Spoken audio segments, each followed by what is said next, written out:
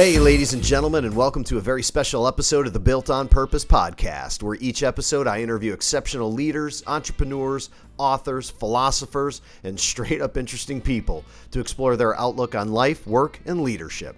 My hope for our listeners is that you can take away a special nugget of information from each of these interviews, something that will serve you and the people most important to you in pursuing a life built on purpose.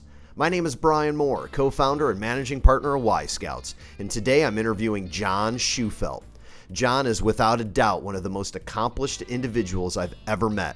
He's a practicing emergency room doc, a practicing attorney, the Phoenix Police Department's SWAT team medical director, the author of multiple books on the ingredients of outliers, an adjunct professor at ASU's School of Law, the founder and CEO of MeMD, a pilot, a guitar player, and a recent TEDx speaker. And by the way, this is just a partial list.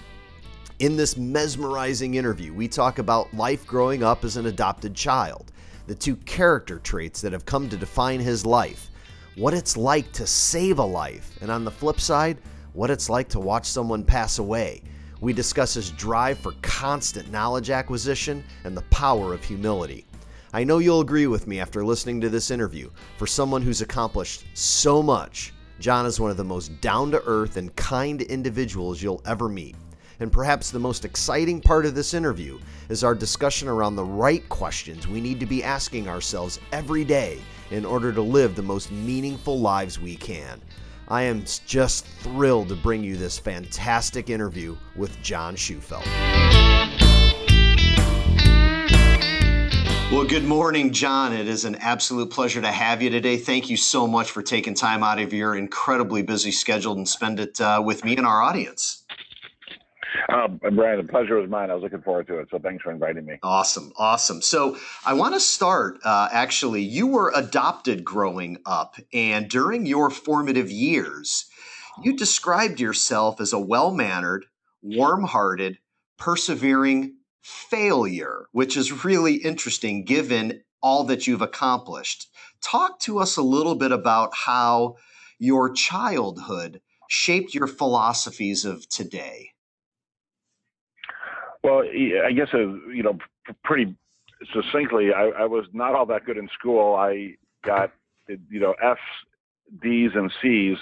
When I was in first grade, I was moved into the advanced class, which was a shock to both myself and my parents, but I only lasted in there about a week before they put me back into the, the adult class, as I called it, the DOLT class. Academically, I was always average or below average. And then sports, I, certainly tried hard, worked hard, and was okay, but never a standout. My best sport was discus, where I was, again, okay, or maybe better than okay for that, but certainly never a standout. So, one of the things, actually two of the things that you talk about, two traits that I think really had a big impact on on you is, number one, not taking yourself too seriously, and number two, having a never give up type of mentality. Where'd that come from? I think I learned early on that I could persevere my way through most things. And, I'll give you the one example. I was cut from the sophomore basketball team in high school, where the coach had said, anybody that makes 2 free throws in a row is on the team. And I made 2 in a row because the one thing I could do was shoot. And he still cut me. And I remember going home and, my parents, my father being more mad at me than he was the coach. And I was, incredibly disappointed and kind of dismayed, because I said, well, you said this. And, the coach kind of said, yeah, so what? But I thought, all right, I'll show you. And it was that sort of I'll show you perspective that has got me through a lot of things. And when I say you, it's probably more myself than anybody else. I remember once in college when I was just starting to get my kind of academic feet under me, somebody asked me a question, a group of students were talking about some problem. They asked me a question. I remember this girl, to this day, I remember her name because I've looked her up and wanted to thank her. And when the student asked me this question, she laughed and said, why are you asking him? So I remember thinking to myself, and she was this really attractive, smart girl. And I remember thinking to myself, I don't care what grade you get, but if it kills me, I will get a better grade than you. And I don't know if I did or didn't, but that literally was like my whole my whole MO going forward was, I'm going to beat this young woman. And then how about the not taking yourself too seriously? Where do you think that came from? I probably always had a little bit of an offbeat and definitely off-color sense of humor. And, I growing up, I found myself in so many crazy situations, doing so many stupid things, for which I'd have to explain myself. I just started thinking, there was kind of a good deal of humor in this. And it was just, almost running out of gas in an ambulance while driving a patient to the hospital. I mean, all these things where afterwards you go, oh, for God's sakes, you've got to be kidding. And it was just kind of this repetition of, really, I cannot believe that just happened sort of thing. And finding the humor in it.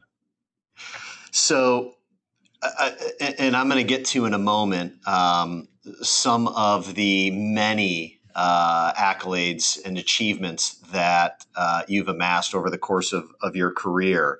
But before I get into that, I want to ask a question, and I'm curious. Did you know what you wanted to be when you were growing up? Did you have what were you most passionate about growing up as a kid? Were you certain of what your life was going to be like at a really early age? I told my parents I wanted to be a dog. And so for years they said, what do you want to be when you grow up? And I said, I want to be a dog. Because the dog we had at the time, Bozo, bit like everybody in my family and everybody in the neighborhood except me. So I really believed that Bozo and I had some sort of, shared consciousness. And he had it pretty well. I'm like, who doesn't want to be a dog? I definitely want to be a dog. But when I was a pretty young kid, and I would say probably 7, 6 age, my parents got me a book called The Physician, and I'll never forget, it was by Time Life. And I couldn't read all the words, I'm sure, at that time. But I got the gist of it. I'm like, hey, this is what I want to do. And so for as long as I could remember, I think, gosh, I want to be a doctor.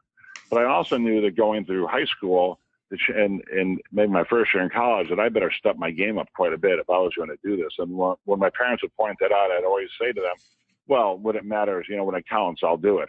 And they always, I would suspect, would roll their eyes and say, yeah, we've heard that before. But finally I did get my academic feet under me, and that's what ultimately worked out. So clearly this theme of relentless learning has been a really, really big part of your life. And I just want to share, and I'm going to have to ask everybody who's listening, you're going to have to give me a moment here, because I'm going to rattle off a number of your accomplishments from a learning perspective. And I'm sure I'm going to leave out a few, but I'm going to do the best that I can. So a BA in sociology and criminology from Drake, a doctor of medicine from the Chicago Medical School. You did your emergency medicine residency at Christ Hospital and Medical Center. You did you were chief resident of emergency medicine at Christ Hospital and Medical Center.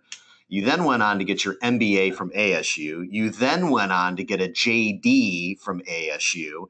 And if that's not enough, you then went on to get a Six Sigma black belt from ASU. And I'm just going to call this some other stuff. You've authored a series called the Outlier Series, and I believe there's 6 books in the series. You are a pilot. You are the team, the Phoenix Police Department SWAT team medical director. And, on the side, I happen to hear you're one hell of a guitar player. So I know I've left some things out, but I have to tell you, as I read that list, John, it's emasculating. I feel like an absolute slouch. And I have to ask, clearly this relentless learning disposition is something that you live it. What role has learning played for you, and how has it taken such a central role in your life? Well, first, let me make a couple of corrections. I literally know about 3 songs on the guitar. Hotel California is my best, and I don't think any of the members of the Eagles would even recognize it as Hotel California while I played it. So I'll disavow you of that one. The other thing is, I'm clearly an overcompensator, and just to add value to that, I used to drive a Hummer. So I'll leave it at that. I think for me, first off, I really enjoy school and I really enjoy learning. And what I like best about it is I feel like when you're when you are in it and when you're out of it, it's like putting on a new set of glasses, because I can't tell you how many times that I've walked across a stage or out of class and said, holy cow, I cannot believe I didn't know all this stuff before. How did I ever survive? And two, I look at a problem and say, holy cow, how was I not seeing this for what it could be, as opposed to, how was I not seeing this as an opportunity as opposed to a problem? Because of this new set of glasses comes a new perspective, and with a new perspective looks at new ways to analyze an old problem. And for me, that's really been the most enjoyable aspect of this. So I try to go back to school every 10 years. And I always really look forward to it. Believe me, there are times during I'm like, holy cow, this is a little bit much, but 95% of the time I just love it. And I look forward to the very next adventure. How, to say that I admire the amount of dedication you've put into learning would be truly an understatement. Given how much you have going on, how do you balance everything? I strive for mediocrity, and you're going to laugh, but it's kind of true. So for emergency medicine, for example, and this isn't the place to be mediocre, but what I mean by that is a long time ago, a guy who was an MD-JD, he was, one in the top 2 or 3 of the smartest people I've ever met, said to me, he said, look, if you're going to practice emergency medicine, if you strive for the 100% rate, he said, you'll be a horrible emergency medicine physician. You have to strive for the 95% confidence interval, because with that and with informed consent and with good patient interaction skills, that's where you need to be, because to get that other 5% is generally unnecessary, and often there's no return on investment. So I kind of approach a lot of things like that. I'll describe myself as wide and shallow.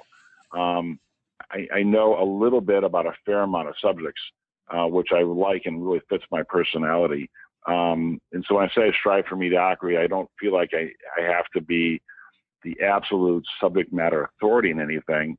But if I have a moderately good perspective or a good understanding of something, that's what I need to get out of it, as opposed to being the top person in the country on some nuance that, for me is probably nothing I'll ever have a return on investment on.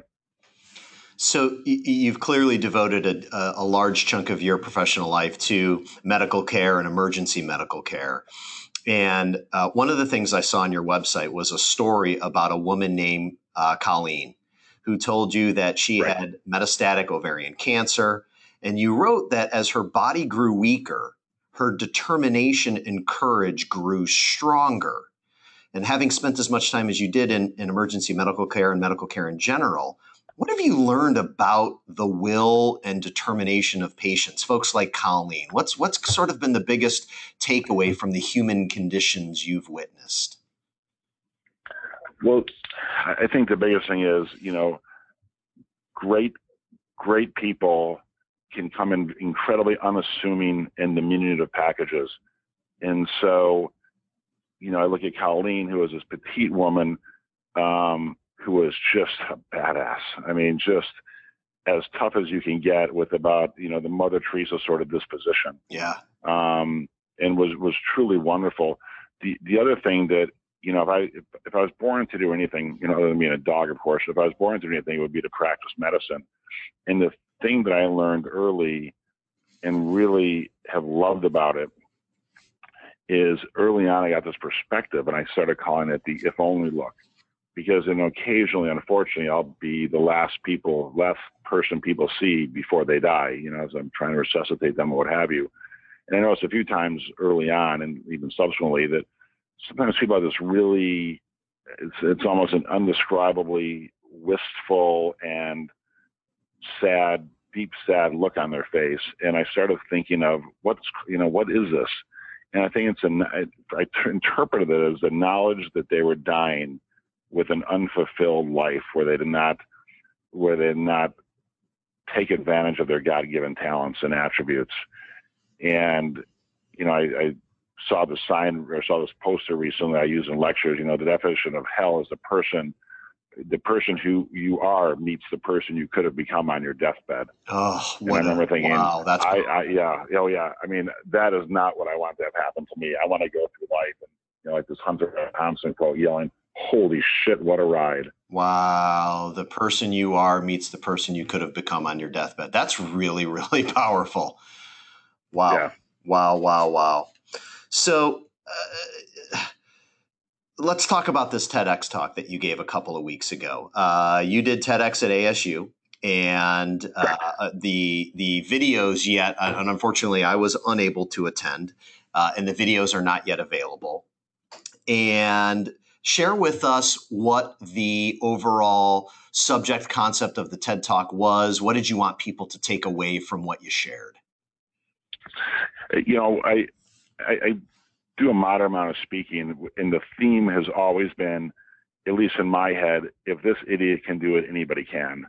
And I go to great lengths to disavow that those letters after my name mean anything, that God knows I need a lot of education. And so I truly believe that with perseverance, humility, and a good sense of humor, you can pretty much accomplish anything you set your mind to. And if I can impart that and that only, it's a win. The theme of the talk was a question not to ask ourselves or our children, which is, what do you want to be when you grow up? Or what do you want to be when you finish a sentence? Because I think, that frame of reference or that frame of mind really limits people's diversity. And once you limit your diversity, you limit you foreclose a lot of avenues that you could go down, but for this feeling of, oh my God, I got to pick something to do. I've witnessed it with my kids. I've witnessed it with a lot of people I've mentored. I've witnessed it with myself. The broader your horizons are, the more opportunities that just seem to materialize. It's interesting, right? That resonates with me tremendously, and a lot of the work that we're doing in the leadership space. And, I think you're dead on. Asking young people and people in general, what do you want to be when you grow up, puts an emphasis on, well, I have to pick something, versus, and slightly nuanced way of asking the question, what do you want to be a part of? And if we began directing people towards thinking about, hey, what problem in the world would I like to be a part of solving? Or what sort of product or service would I like to be a part of improving or bettering? Or what am I really passionate about? And where could I find an avenue to bring my God-given gifts, talents, strengths, put them to work in a way that not only feeds me internally, but also creates value so that people will vote with their wallets, right? I mean, following your passion only, if the world doesn't need it, could be a very, very painful journey. Well, yeah, I think the way you phrased it actually was genius, and I like it better than the way I phrased it, so I'll probably steal it. Feel free. I always ask people, in myself, how do you want to change the world? How do you want to make the world a better place than the one in which you were born? And so I'd like to try to approach problems that way, because I think that's one of the goals of everybody. Should leave the world a better place. It should be a net positive that your soul is on this earth than a net negative. And if you can figure that out, and even if it's one thing, great. If it's 10 things, 10 times great. Absolutely. Absolutely. Can I go back just for a moment? I had a question in my head as we were talking about the story about Colleen, and no one in my family is a medical practitioner. And frankly, I don't know all that many medical practitioners. So to have the opportunity to chat with you, having spent so much time, not only in the medical profession, but in the emergency room, where, holy cow, I can't even fathom what you've witnessed over the course of your career. And you've been a part of being the last person, as you mentioned, that somebody sees before they pass. What's that like? It's a couple of things. One, it's incredibly sobering, and you realize, first off, how fortunate we are, because I truly think that who you are is mostly a matter of luck. It's your genetic makeup. It's to whom you were born and to the circumstances you were born into. And so, I learned really early on to separate my ego from the equation of dealing with patients. So I try not to let my ego get involved when someone comes in that's intoxicated or on drugs or living on the street, or anything, because I realized a long time ago how close any one of us could be to that. And so all these things that people seem to fight about or disagree about, sexual preference, race, religion, all those things, my response to them was, if you had that genetic makeup, help me understand how that would not have been you if you were born in the Middle East, if you were born in the Deep South, blah, blah, blah. And there's really no answer for it. So I got humility really fast, because that could have been me. And God bless them, nothing wrong with them. But I realized I was really fortunate that I don't have a chronic illness yet. I don't have some disfigurement or no catastrophe has happened upon me. And it's really purely a matter of luck and genetics. And so how about on the flip side? So you've, I have to imagine you've been a part of saving people from what might have been otherwise, if they were in the hands of somebody else, a certain death. And to be a part of helping someone continue their life versus having it end in your hands, what's that like? It's rare, to be honest with you. Well, the perspective you're speaking of is rare, and it's happened, I don't know, maybe 5 or 10 times where, I'll give you a quick example. Someone collapsed in the courthouse. She worked there. They did CPR on her right away. They brought her in. I saw her in the emergency department, and she survived and literally was up, awake, and talking the next day. And I walked up, and her husband goes, "Hey, this is the person who saved your life." And I said, "Well, actually not really. The person who did CPR and did the courthouse saved your life. I just happened to be the guy in the ER who, knew a few things and got you upstairs quickly." But it was gratifying that they got all this education and all that, that goes along with it. Holy cow, it all literally came flashing right in front of my eyes and said, "Hey, all worth it."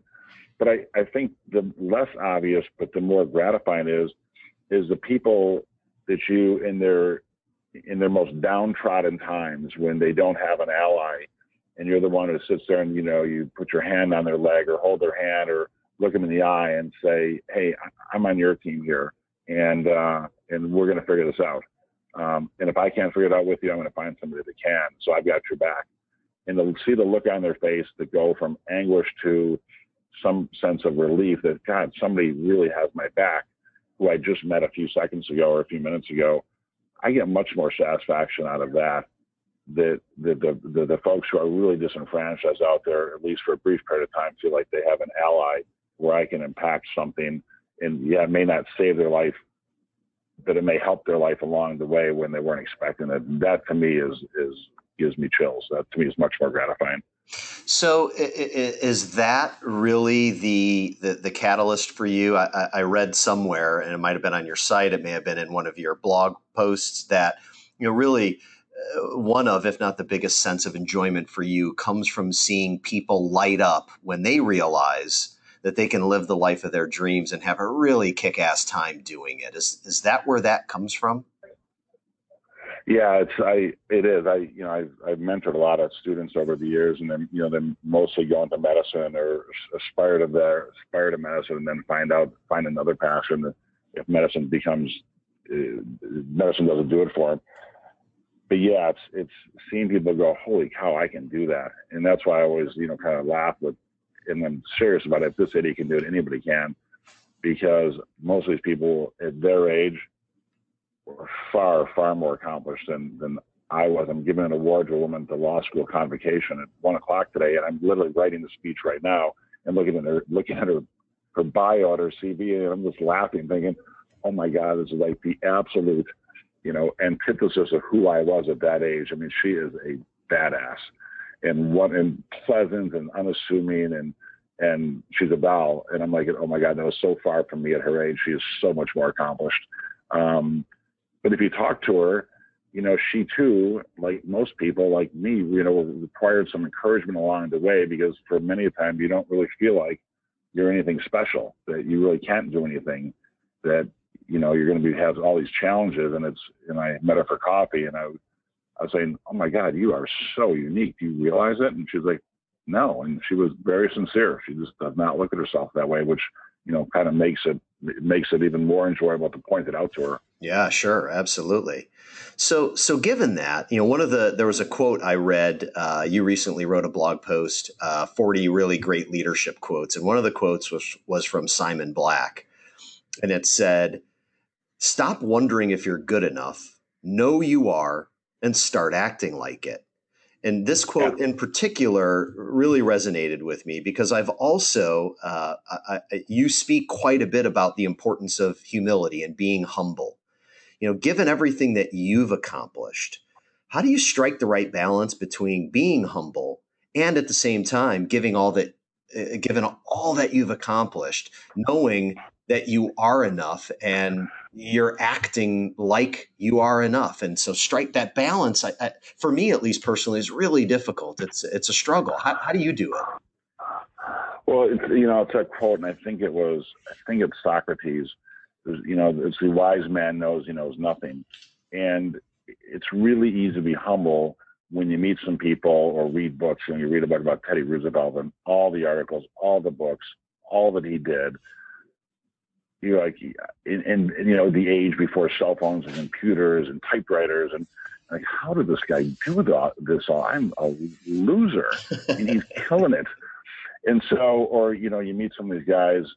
My son's finishing next week. He graduates from fighter pilot school and down in Texas, and I met one of the guys. He flies with Kevin, who has his PhD in astrophysics from MIT, and he's in Michael's class that he's graduating. In fact, they're both going to fly A-10s. And, you talk to this guy, and he's so chill. He's so laid back. You never know the guy was brilliant, but he's brilliant. And it's pretty easy to be humble when you are around people that are humble and far more accomplished than I'll ever be. Like, okay, what am I bragging about? This guy's this guy or this girl is really cool, and I'm, a poser. So that has not been a hard balance to strike for me, as you can probably tell.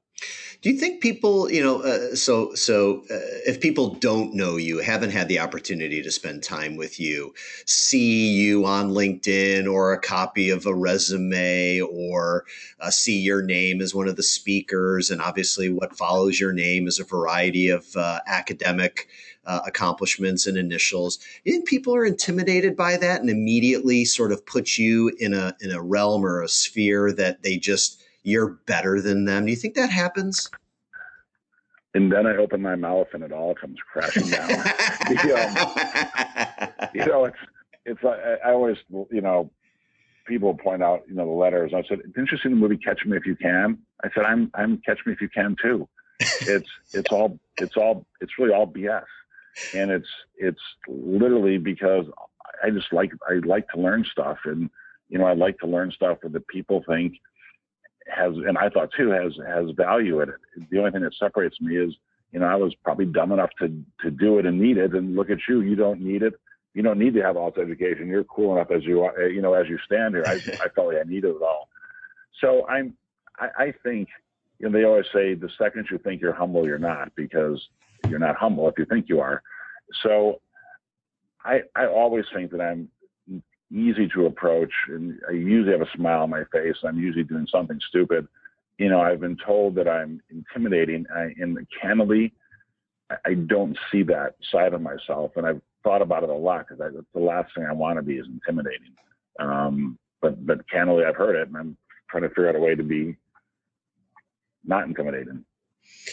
I don't think I am. I think I'm easy. No, I mean, I've been fortunate to have met you and spent some time with you, and yeah, I agree 100%. I will admit, prior to meeting you and doing some research on those who were enrolled in the program that we got to spend time in, it was an impressive group of individuals, and no one stood out, though, at least on paper, more than you did. And I have to agree, having now spent time with you and having had the chance to get to know you a little bit, yeah, that sense of humility, you live it. I mean, you are the most approachable, down to earth guy with an incredible amount of education. I mean, it's truly impressive, truly impressive. There was thanks. Oh, absolutely. Absolutely. There was a playwright named Tom Stoppard. He wrote a play back in the I want to say it was the 90s called Arcadia, and from that was a really interesting quote. It was something to the effect of, "It's an amazing time to be alive. A door like this has only opened up 5 or 6 times since man has got up onto its hind legs. It's the most amazing time to be alive when almost everything you thought you knew is wrong." And I love that quote. Yeah, it's a great quote. And I share it because, having spent as much time as you did in the medical field and continue to do so, there was something you recognized when you made the decision to found MeMD. Talk about what it was that led to MeMD. Well, I started a company before that, and it was an urgent care company, and urgent cares weren't really much in existence then. And I'm embarrassed to say that I started that company because the type of people that go to urgent cares were generally those I didn't want to see in the ER, because in the emergency department, I like emergencies. I like taking care of really sick patients or traumatized patients. I thought, okay, we got to have all these patients who aren't all that sick out of here because I don't want to see them. So start an urgent care. And I just literally made every mistake in the book, and finally was, it had a modicum of success and had an ungraceful exit from it. And during my ungraceful exit, I was really thinking, okay, what's going to put urgent cares, what's going to make what we had been doing in the past, EDs, urgent cares, and even some PCP offices, obsolete. And that was the metamorphosis that underwent in banking and education, from in-person to virtual. And that's really was the genesis of MeMD. And it was really to help urgent cares, because I thought, gosh, if we could start seeing patients all over the state or all over the country with the providers that we have waiting to see patients in person, that would fill up their downtime and lower, without adding any costs, and keep their overhead the same and increase their revenue. And that really morphed into, this kind of direct to consumer virtual care, which really was MeMD. And, MeMD is still evolving, as are other virtual medicine companies. And I think for some things that I've done in the past, it's really been out of the, wouldn't it be cool if, and then fill in the blank. And I've had a few of those. I'm like, gosh, wouldn't it be cool if blah, blah, blah. And then I'll say, oh, gosh, why, it doesn't seem that hard. Maybe I ought to try it. And, generally it's 1,000 times harder than I thought it was going to be, but generally I'm too dumb to quit and ultimately try to figure it out, or it fails. Well, I've had the opportunity, as much as I wish I didn't, because I prefer to stay healthy, but I use the MeMD, which for those of you that don't know it, it's MeMD.me, so spelled just like it sounds, MeMD.me, and was feeling under the weather, didn't feel like going to my primary care physician. Even if I did, the chances of getting an appointment when I really needed it were probably slim to none. So you log on, and within minutes, literally within minutes, I had the prescription I knew I needed, because this is an ailment, a respiratory ailment that I've, unfortunately suffered from a few times before. And within minutes, I had a prescription waiting for me at my neighborhood Walgreens. I mean, the convenience of it is just ridiculous. And I remember attending a CEO summit of sorts a couple of years ago, and somebody from the medical profession was on stage, and there was a quote they said that in healthcare, convenience is the new black, if you will. Like, if convenience is the next frontier of competitive advantage for healthcare. Do you believe that? How does that sit with you? I think it's dead on. There's a book I read years ago by Regina Herzinger, who was a Harvard. She's the first female tenured faculty in the Harvard Business School. And I was able to, meet her and talk to her and communicate with her over the years. And she wrote a book called among others, Consumer Driven Healthcare. And what first struck me about this is that I was in Moscow and I went to a McDonald's there. And it struck me it was the exact same experience that I had, other than people were dressed up there. It was the exact same experience at McDonald's here. Food tasted the same. It was a great customer experience. And I remember thinking, gosh, this is what's missing in healthcare: price transparency and consumer-centric or consumer-focused, which sounds very trite nowadays. But in in 95 when I was over there, people didn't think of patients being interested in convenience and consumerism.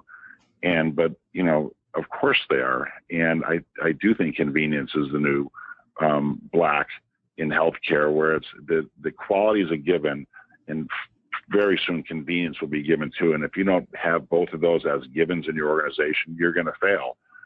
So I've always looked with kind of wonder at folks who are starting healthcare ventures that are highest priced, high price or inconvenient, because they just don't see how that is a strategy for success.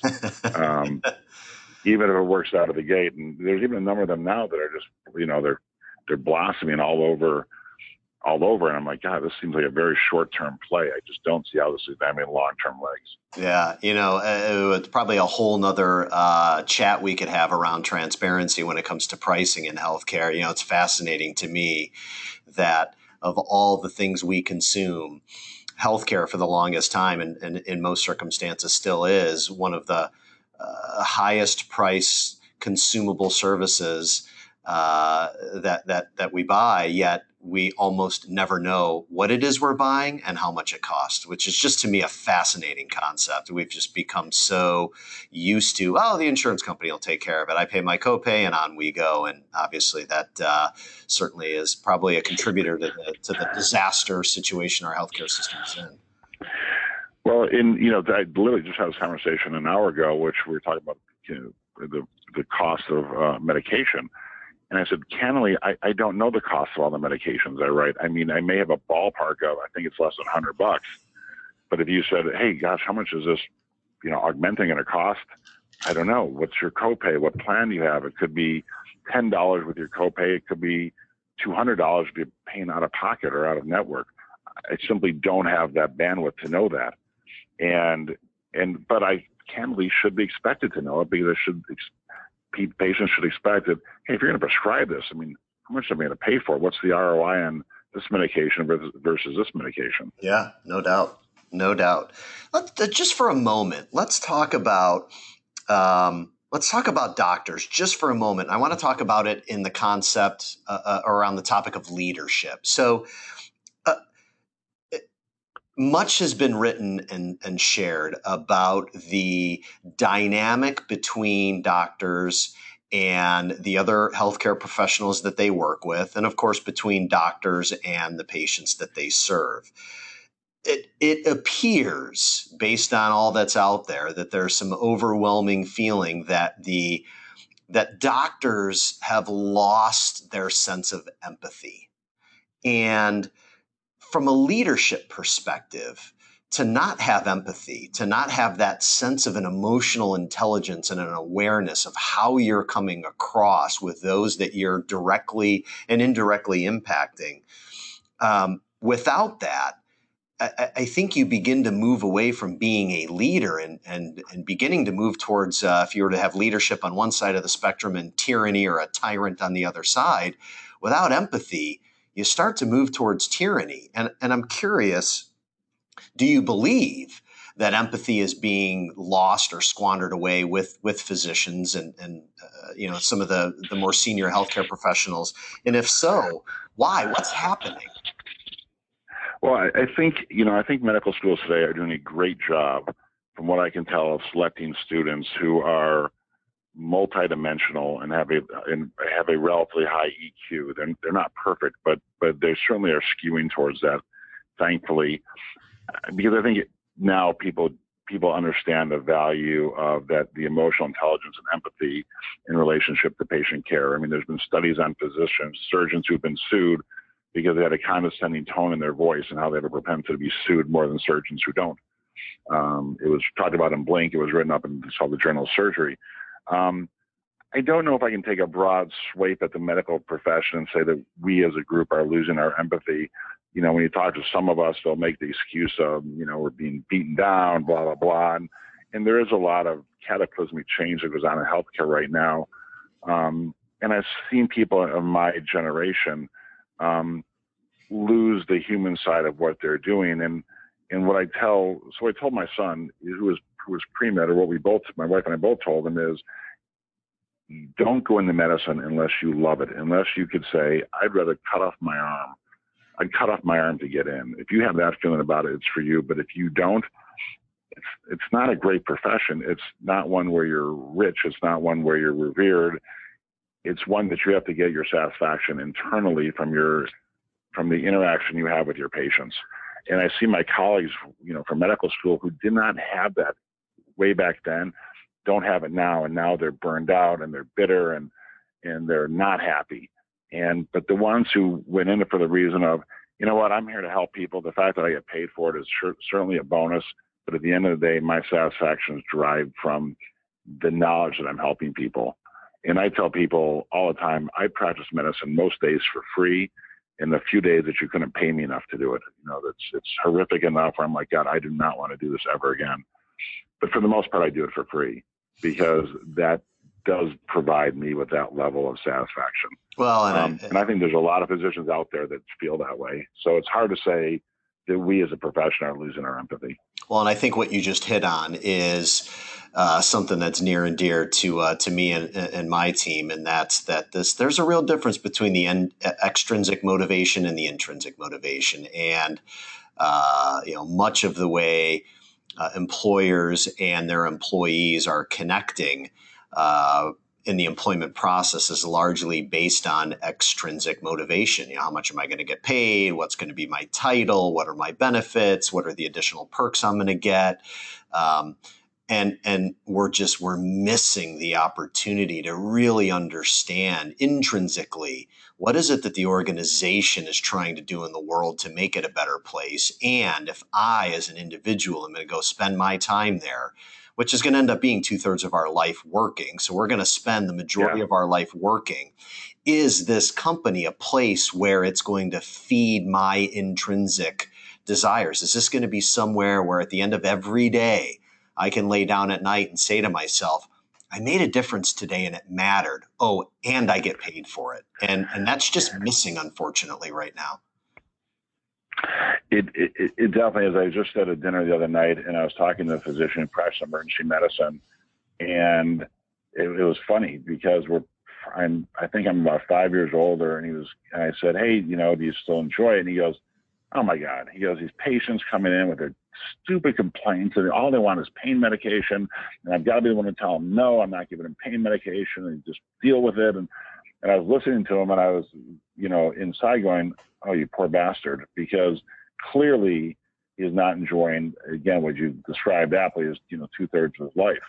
And he's miserable. And he can't wait to get out of it. But it's all, and I started to go down the perspective path with him and realized I was, going to get shut out quick. So I stopped. But at the end of the day, it's simply perspective. Yeah, no, it truly is. Truly is. All right. So total off the wall question. It's one of my favorites. If there's a lull in a conversation that I'm having with somebody at a networking event, this one seems to at least, spur things up. Deserted Island question.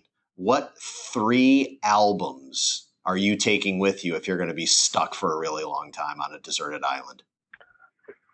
Oh my God, that's easy. But it's really easy, but really boring. So Born to Run, Springsteen. Love it. The New River, Springsteen, and probably a more recent. I hate to be all 3 Springsteen. So how about The New River as one? It's 2 records, but one album. Sure. Born to Run, certainly, and maybe Eagles Hotel California. Right. Eagles Hotel California. I love it. I love it. So you're a classic rock guy, a real Americana at heart. I love it. I love it. I'm a Springsteen fan through and through. Oh, he's great. He's just fantastic. Oh, it was such a sad day when Clarence Clemens passed. So sad. So sad. Yeah. John, you've accomplished so much. What's next?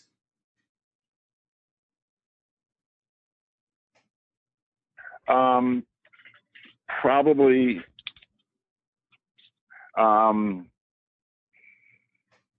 I certainly want a couple exits from business. Some business I've been working on for a number of years. I'd like to go back.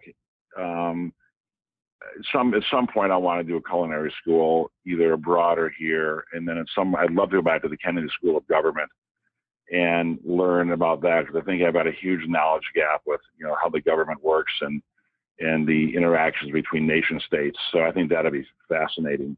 I would say I think those two would be it for me. And maybe spend a little more time with my feet up as opposed to running. Did I, but only a little. Maybe, I think we just, did we just lose you? Son of a gun. Well, folks, such is technology. At least we were getting near the very end of our conversation with John, and as luck would have it, we lost him. So thank you very much for listening to the Built on Purpose podcast. That was Dr. John Shufelt. Well, not only a doctor, but a whole bunch of other things. Very much appreciate it, and we will see you on the next episode of the Built on Purpose podcast.